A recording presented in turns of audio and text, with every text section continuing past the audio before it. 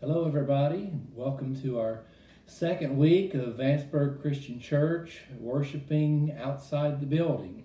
Due to the circumstances of the coronavirus pandemic, we've had to make some adjustments. I've always said there should be a verse in the Bible that says, "Blessed are the flexible, for they will not be bent out of shape."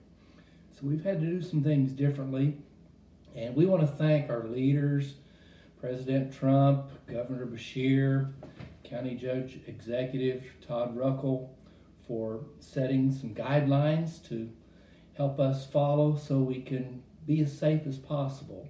And we want to pray for the leaders of our church because this is our first pandemic to lead the church through. It's all new territory for us, so pray for us, pray for each other. We're glad that you're able to tune in with us today. I do want to point out that we can keep on giving even though we can't gather together. And if you've heard me preach much over the years, you've heard me say that giving is one of the highest forms of worship. So let's keep on worshiping with our giving. Secondly, there's the practical aspect of it. The church needs money to continue to do the things we do to further the Lord's work. So even though we can't meet together, let's keep on giving. There are a couple ways you can do this. You can do it the old school way. Write a check and mail it to Vanceburg Christian Church, P.O. Box 37, Vanceburg, Kentucky, 41179. That's P.O. Box 37. Or you can go to our website, vanceburgchristian.com, and there you'll see at least a couple of different options for online giving. That's vanceburgchristian.com. So let's keep up our giving. Let's keep up our worship. Now, if you would have asked me a month or so ago, what would it take for me to lead the church in singing on a Sunday morning, I would quickly say it would probably take a global pandemic. So here we are. So let's sing.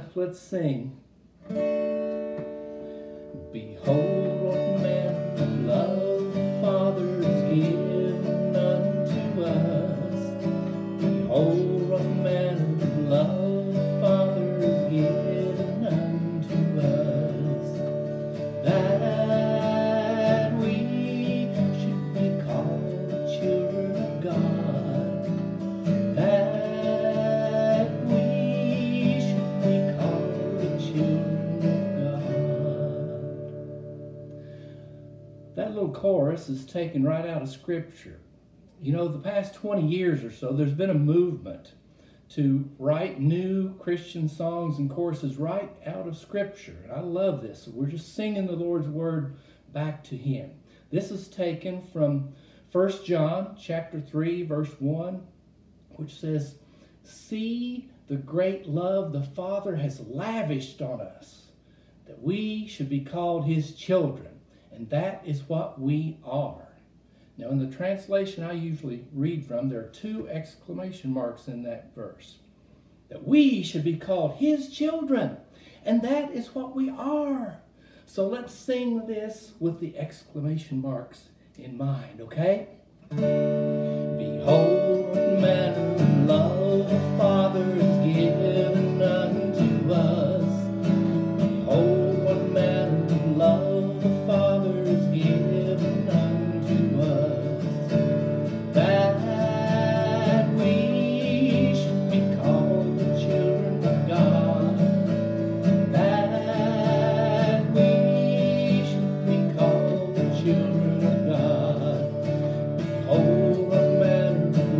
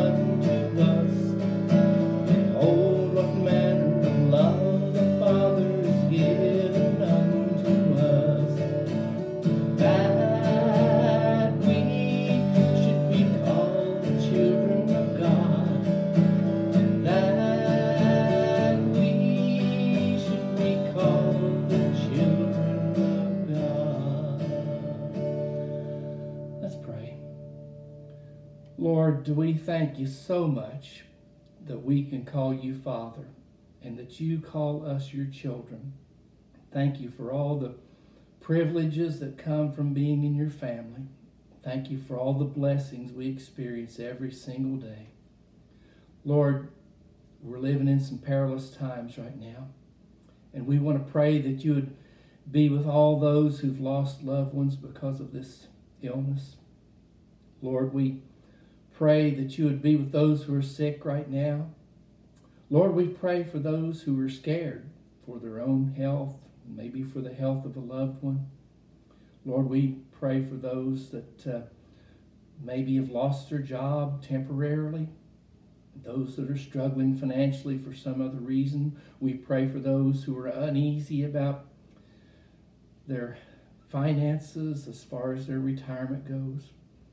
Lord, we want to pray for us as a church because we miss each other. We want to be back together again. Lord, help us to remember how the story ends. Lord, help us to remember that you see your people through bad times. Lord, we want to continue to pray for our leaders, our elected officials, health officials that are helping us through this. Lord, we pray for church leaders everywhere to have the wisdom to see us through this. Lord, we pray for spirit of courage so that we can really hang tough in tough times. Lord, we pray for hope. We pray for enthusiasm. We pray that you would help us to grow stronger in this time of isolation so that we can come together stronger than ever before. And Lord, we thank you for Jesus and all the promises we have through him. We pray this in Jesus' name. Amen.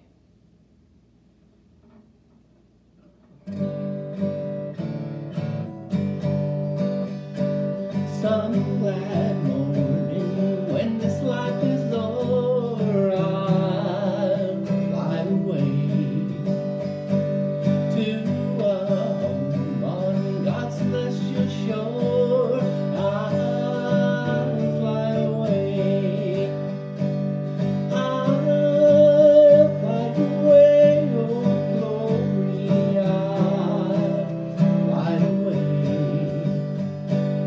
When I die, hallelujah, by and by, I'll fly away. Just a few more weary days and then I'll fly away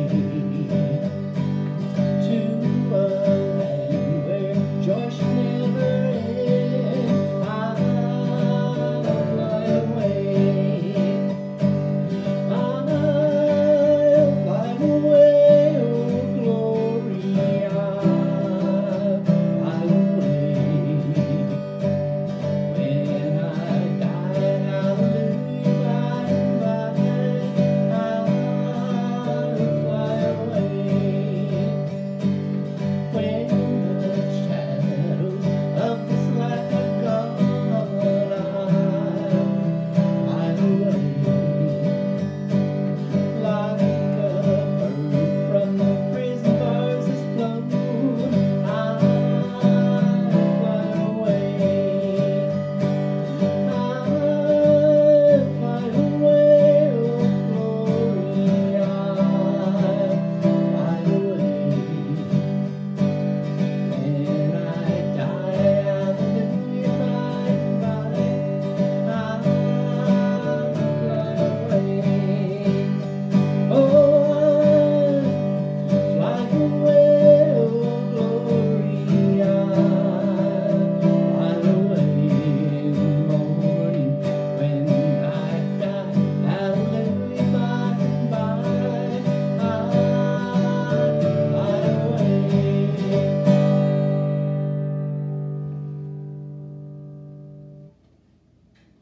Well, let's do one more song before we get into the sermon.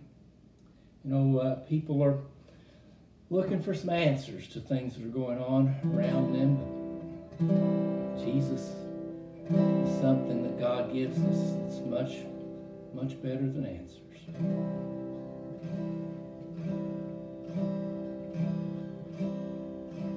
In the morning when I rise, in the morning when I rise, in the morning when I rise, give me Jesus,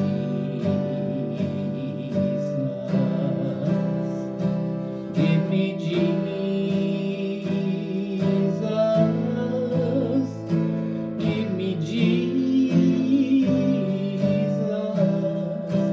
You can have all of this world.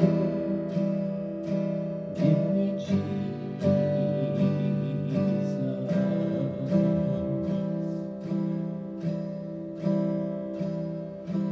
And when I am alone, when I am alone, when I give me Jesus,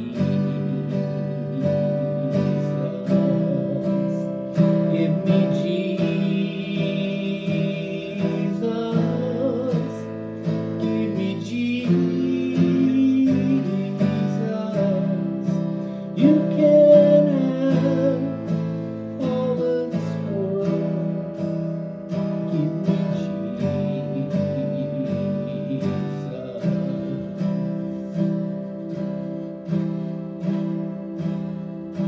When I come to die,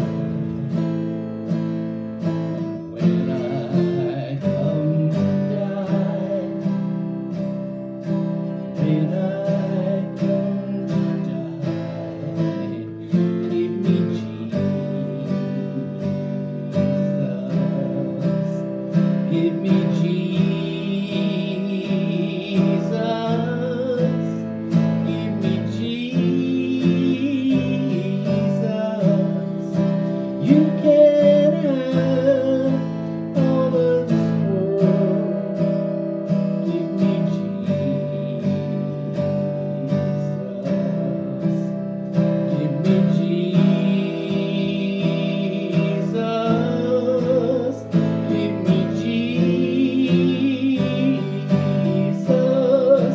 You can have all of this world.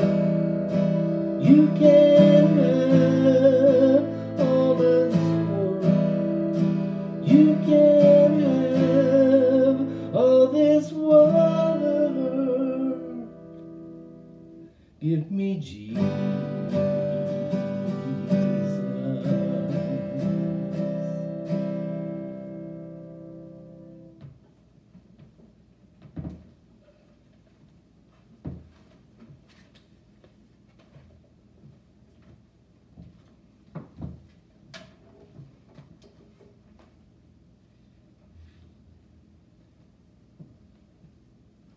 Hope you're doing okay with the way things have been the past few weeks, all cooped up, isolated. Sometimes you can be on edge. My wife and I have started taking what we call sanity walks every day. She walks to the east and I walk to the west. And when we come back together, our sanity is restored. Let's look in the Bible, in the book of Ephesians. Chapters 5 and 6. We've kind of taken a trip through Ephesians, but there was a stop that I think we needed to make. So we're going to go back and stop and see how Christianity needs to get out of the sanctuary and into the home, out of the church building and into the marketplace. So let's read from chapter 5 of Ephesians, starting with verse 21. It says, submit to one another out of reverence for Christ. I think this is the key verse to this whole section. It's a key verse to Christianity. We've got to have reverence for Christ. We've got to have reverence, a holy fear, an awesome respect for the Lord. Many people want Jesus as their Savior. Fewer want Him as their Lord. We've got to submit to Him. And only out of that submission to Jesus can our relationships with other people fall into place. We submit to one another out of reverence to the Lord. In the church, we submit to one another. We submit to anyone in the church that we need to serve. We submit to anyone in the church from whom we can learn something. We submit to anyone in the church who might correct us or rebuke us. We have this attitude of submission. And it's out of that context that we see the next verse. Wives, submit yourselves to your own husbands as you do to the Lord. Now notice it does not say obey. It says submit, which is a gentler, a softer word. And it's in the context of all of us submitting to one another. Now Jesus lifted up the status of women when he walked this earth. And every place where Christianity has taken its message, it has lifted the status of women. However, in the household, it can't be a democracy. And the Lord has ordained for the husband and the father to be the leader of the household, and the wife is to submit to her husband's leadership. And he goes on to apply it to the way the church submits to Jesus. For the husband is the head of the wife, as Christ is the head of the church, his body, of which he is the Savior. Now, as the church submits to Christ, so also wives should submit to their husbands in everything. In Ephesians, we see a series of pictures or examples of what the church is like. It says the church is like a building built on the cornerstone of Jesus and the foundation of the apostles. We've seen that the church is like a family. It's the family of God. We've seen it's like a body, the body of Christ, every part doing its own particular thing, working together to do the work of the Lord. But maybe the most beautiful picture of all in Ephesians is the picture of Jesus being the groom and the church being the bride of Christ. So marriage is intended to be a beautiful picture of the relationship that Jesus has with his church. So wives are to submit to their husbands just as the church submits to Jesus. And then it starts talking about the husband's responsibility. Husbands, love your wives just as Christ loved the church and gave himself up for her. So we see there are demands and responsibilities from both the wife and the husband. Both of these responsibilities are quite demanding. They're different. The wife submits, the husband loves, like Christ loved the church, a sacrificial love. These demands are different, but they're complementary. They work together, and it takes two people to make a Christian marriage work. And the husband is to love his wife just as Christ loved the church and gave himself up for her. This might normally be the time, if we were worshiping all together in one place, that we would have communion together, as we would remember just how much Jesus loves the church. He gave himself up completely. He laid his body down. He gave his life to pay for the sins of the church. He bought the church with his precious blood. He gave himself up for her. And at our church, we observe the Lord's Supper every single Lord's Day. This would normally be the time where we would do that. And until we come together again, just do the best you can at home. Maybe sometime during the service that we are streaming, you can take a piece of bread or a piece of cracker and eat that to represent the broken body of Jesus. Maybe you have some grape juice. Maybe you have some other kind of juice. Just improvise. I don't think the Lord's going to be real demanding that we get it exactly right. Just do the best you can to either have communion during our sermon time, or maybe sometime during the day you and your family can get together and use whatever you have to take communion. Remember the sacrifice that Jesus made. He gave himself up for the church. And in the same way, the husband is to love his wife sacrificially, giving himself up for her every day, showing this kind of love. It's the greatest love of all that we're talking about here. It's not erotic love, it's not brotherly love, it's not family love, it's agape love. The kind of love that God has for us. It's unconditional love that the husband is to have for his wife. It's an unselfish love. It's a love that does not expect anything back. It's a love that wants only the best and acts only in the best interest of the one who's receiving that love. That's the way Jesus loves the church. That's the way the husband is to love his wife. Jesus gave himself up for her to make her holy, cleansing her by the washing with water through the Word. Clear reference to baptism and the Bible. Baptism makes us clean. The Bible keeps us clean. We can only be clean because of the blood that Jesus shed on the cross. He gave himself up for her, washing with water through the Word, and to present her to himself as a radiant church without stain or wrinkle or any other blemish, but holy and blameless. The church, the bride of Christ, is beautiful in the sight of God. Have you ever seen an ugly bride? I know I haven't. They look amazing on their wedding day. And I tell couples who are getting married, don't spare any expense on the photos. Okay? Take a lot of pictures, because you're never going to look that good ever again. The bride, she looks so beautiful. And that's just the way the church looks in the eyes of God because of what Jesus has done for us. And then he goes back and forth between the relationship that Jesus has with the church and the relationship that the husband has with his wife. In verse 28, he says, in this same way, husbands ought to love their wives as their own bodies. He who loves his wife loves himself.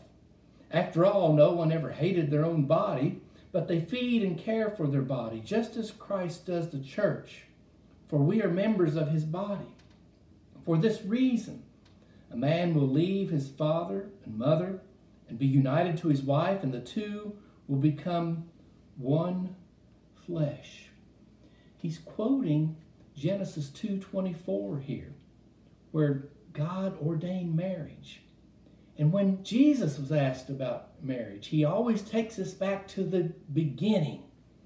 Genesis 2:24, where one man and one woman come together in marriage, and the two become one flesh. And this is why a wife can submit to her husband. Because they're one flesh. She's really doing this for her own benefit. This is how the husband can love his wife sacrificially. Because they're one flesh.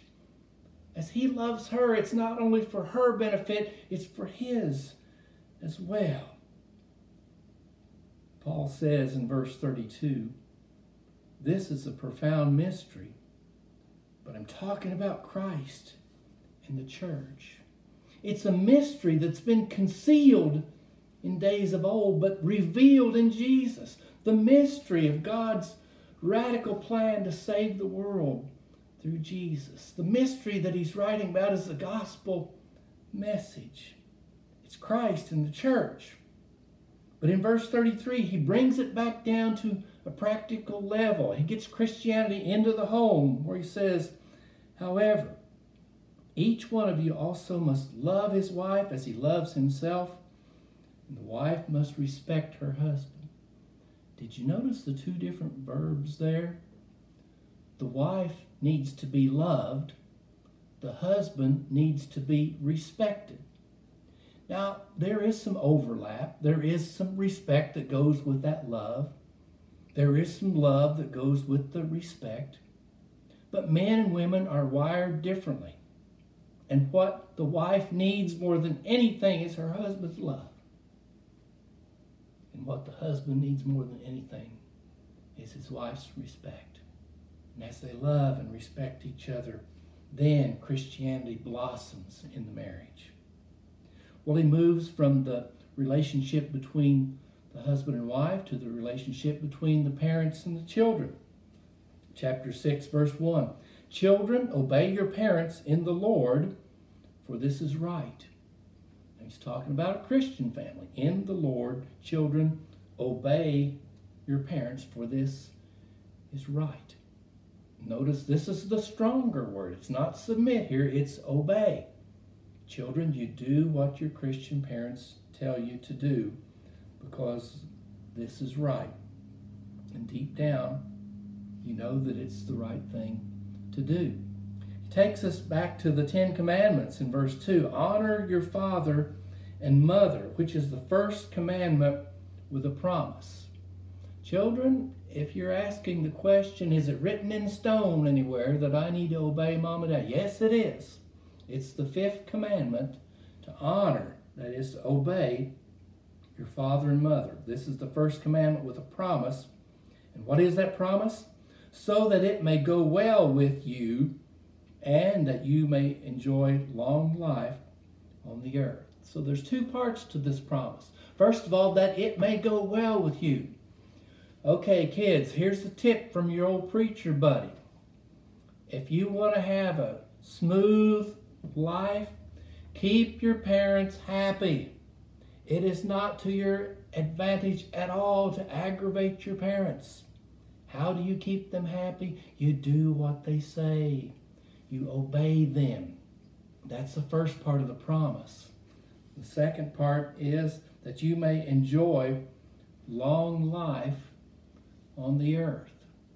There are a couple of examples in Scripture of people who had disobeyed their parents and they did not live a long life. The first one is Samson. Samson was born to a couple that was very godly. He was blessed from birth. He was anointed by God. He had this Superman strength, but he blew it. He was cut down in the prime of life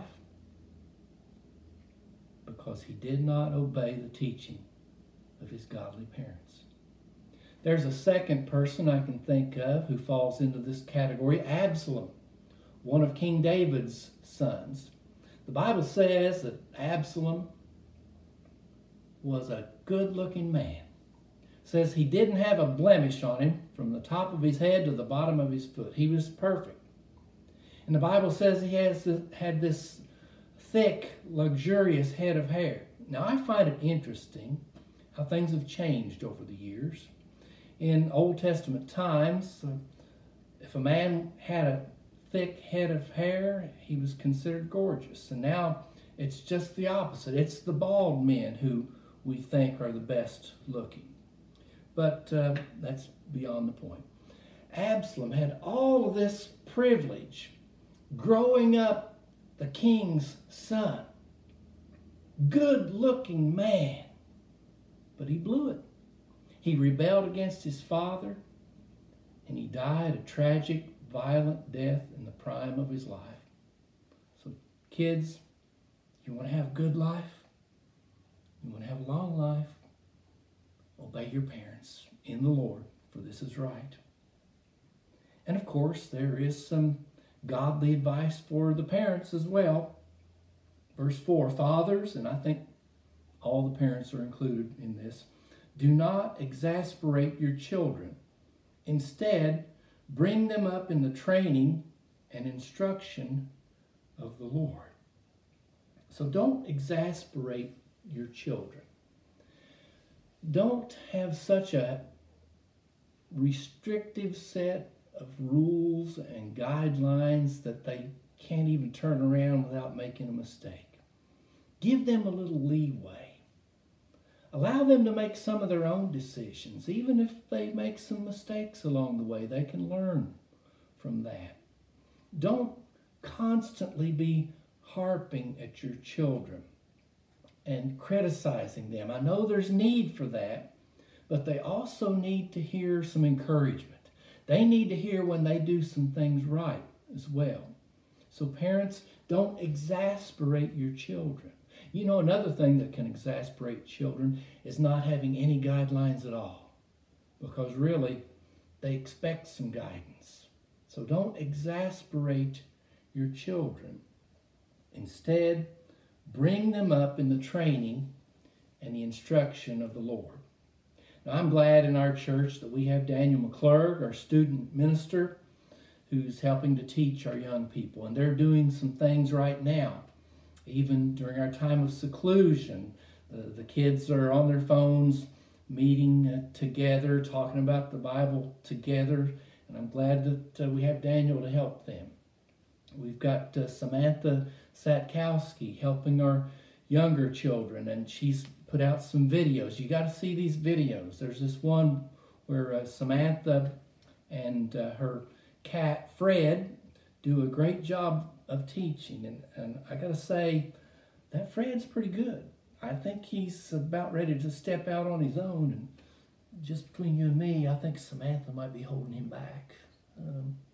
But she's doing a pretty good job too. No, she's doing a great job. So you need to get online, get the whole family together. It could be a great time of family devotion as you watch these videos that Samantha does all together. I'm glad that we have Daniel and Samantha helping to teach our kids. But parents, you know that the Bible says that the ultimate responsibility of teaching your children is with you. It's not with the youth minister, not with the children's minister, not with the Sunday school teachers. It's with you. So don't exasperate your children, but bring them up in the training and instruction of the Lord. It's our mission to make disciples. And the best place to start is right in the household. So we've talked about the relationship between a husband and wife, the relationship between the parents and the children. Now he's going to get into the workplace. We need to take Christianity into the workplace. He's going to talk about slaves and masters. The way we apply this today, whenever you see the word slave, think employee. Whenever you see the word master, think boss.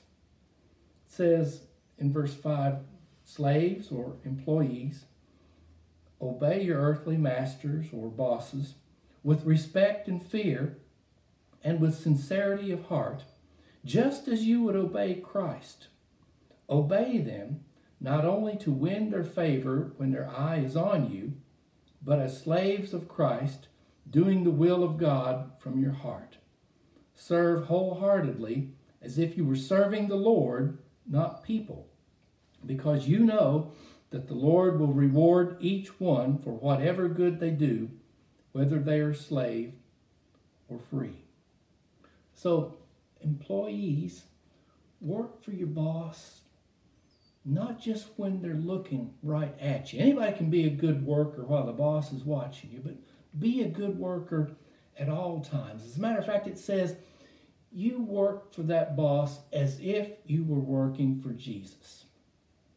Now, if you were working for Jesus, would you show up late for work on a regular basis? Would you sneak away early anytime you got a chance? And in between, would you do mediocre work if you did any work at all? No, you wouldn't do that for Jesus. So don't do that for your boss. Work as if you were working for the Lord, because really, in a sense, you are. Some people think that work is just a drudgery, and all it is earning the necessary paycheck to pay for the things that we need in life. But the Bible has a much higher view of work. When you do something with your hands, it's honorable. And it could even be seen as a service to the Lord. Dare I say, an act of worship to the Lord. to do an honest day's work and to do it to the best of your ability. And what a great witness it is when you're a good worker. Some of your co-workers might not see any Jesus except the Jesus they see in you. So what a great opportunity it is to witness as you do a good job at work every Monday through Friday. And then there's some instructions for the bosses too. Masters or bosses, treat your slaves or workers in the same way. Do not threaten them, since you know that he who is both their master and yours is in heaven, and there is no favoritism with him. Maybe you're not the employee, you're the employer. Well, you have some Christian responsibilities too. To not be we call them slave masters, don't we? You don't have to do that. You can be gentle and yet exert the authority that you need to get the job done. What we need to see in the workplace is Christian workers and Christian bosses working together to set a good example for those in the workplace who might not be Christians. So there you have it. It's Christianity getting out of the church building into the home, into the workplace, being the salt of the earth and the light of the world that Jesus calls us to be. So in these times that we're living in, these times where we might be limited in where we can go, these times when we might be huddled up in our homes together, what a great time to work together to make the family stronger in Jesus. What a great time to go to the workplace and to show some courage in times of fear, some hope in times of despair. What a great opportunity we have in these times that we're living in to show Jesus to those who need to see him most. Let's pray. Lord, we bow before you once again, giving you thanks for this word that you've given to us today. Lord, we pray that you'd help us to be the best Christians that we can in our families and in our workplaces. Lord, help us to grow in our faith. Help us to shine that light brighter than ever before. Help us to influence more people than we ever have. Lord, help us to use this time of self-isolation to grow stronger in our faith so that when we come back together as a church, we will be better than ever before. Lord, we pray for those who are in need. If someone needs hope, give it to them. If someone needs strength, give it to them. Lord, if they need to see this hope and strength through us, show us the opportunity. Help us to keep in touch with each other the best we can. Help us to message each other, encourage each other along the way. And Lord, we thank you that you're going to see us through this, and there are going to be better days ahead. We praise you. We worship you in Jesus' name. Amen.